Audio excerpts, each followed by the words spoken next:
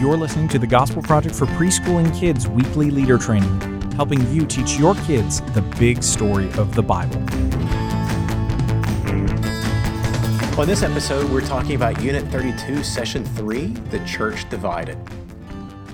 So this week, we are looking at 1 Corinthians 1 through 6. Again, as you look at your Bible story in the leader guide that you use, all 6 chapters, of course, will not be listed there. We are kind of doing a survey of that, but as you're preparing, you want to read at least those 6 chapters.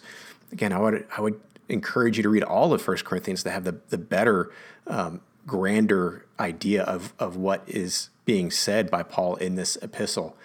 But the big idea we're focusing on in this session from those first 6 chapters is that the gospel brings us together.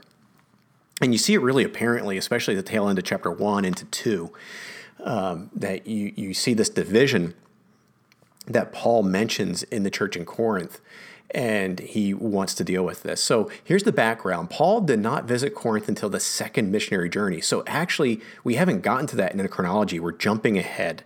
And so you might think, man, we didn't think this through really well. Shouldn't this one have been delayed until after that?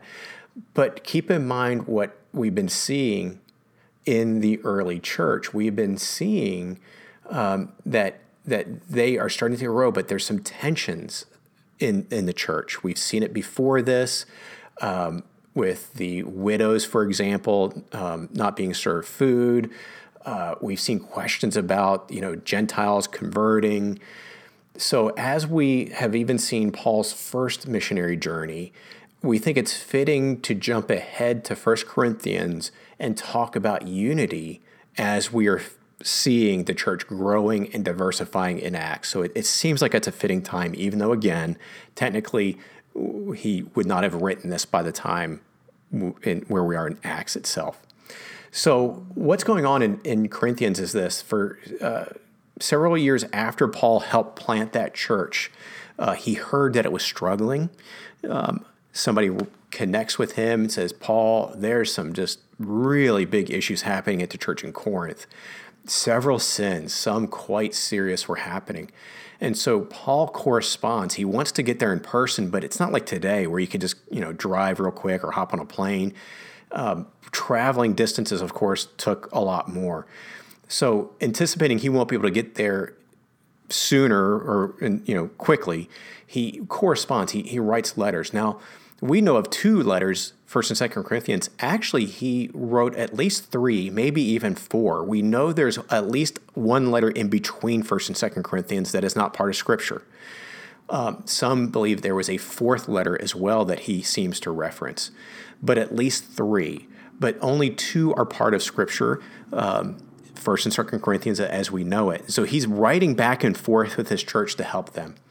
In 1 Corinthians, this is his way of drawing attention to all of the issues they're dealing with. And so as you read the whole book, you'll see this. He starts with an introduction and so forth. And then when he gets going, depending on the translation you use, you'll see the phrase "now concerning" or something like that several times. And then it's his way of shifting to another, okay, now concerning this issue I heard about, now concerning this issue, and then he deals with it. So the 2 of the most serious issues he's going to deal with was divisions and factions. That's one issue, divisions and factions. And the second was that some people were rejecting bodily resurrection. So the first issue he deals with is divisions and factions, and then the last one he deals with is the bodily resurrection. It's like he bookends it. He takes the 2 most important, and he says, let me treat these. Whatever's first and whatever's last usually stands out. So it makes sense that those 2 issues are bookending, and all the other issues, some are really serious in between, he deals with in between. So again, our context this week, we are looking at divisions that Paul addresses, and basically he's saying, guys, how can you be divided? We're a church. We should be united by Christ. The gospel brings us together. Let's not live apart. So that's a kind of a long introduction to this week's session. Karen, as you look at the content, is there anything that requires any kind of extra caution or prep time? No extra cautions this week, but just a few prep things to note. One is to draw on map pages as an activity in preschool, and we say to use an old atlas or print from the internet.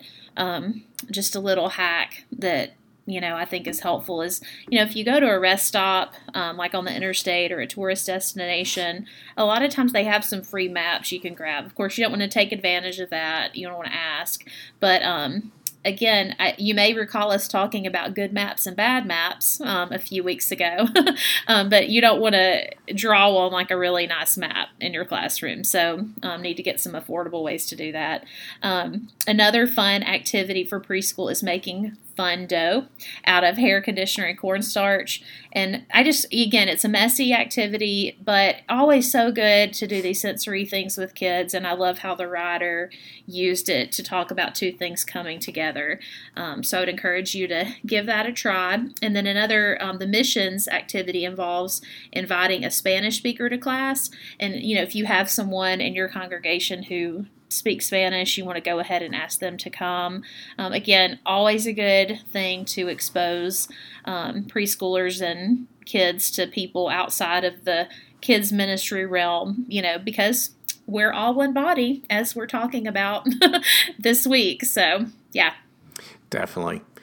All right, let's roll. There's nothing really that I've seen in the kids' content to kind of speak to here. So let's just kind of roll ahead to the next part of what we're excited about God potentially doing through this session. Karen, as you look at this, what are you kind of seeing here?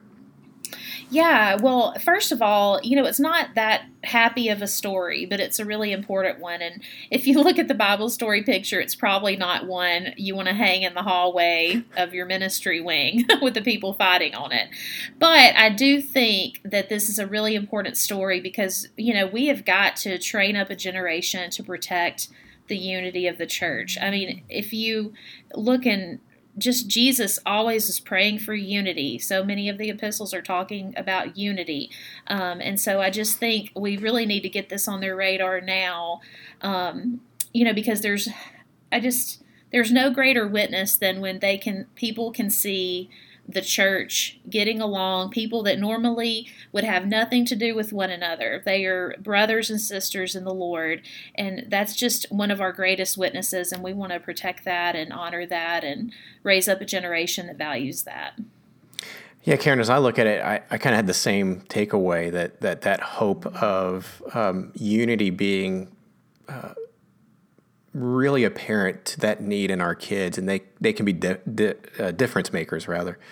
I think we're both quick to recognize division in the church today. We see it all around us, and it hurts us. Can you imagine what it does to Christ and His glory? So, yeah, this is an important issue, as you shared. It's not necessarily the most fun session when you think about it from that. It's kind of treating a negative.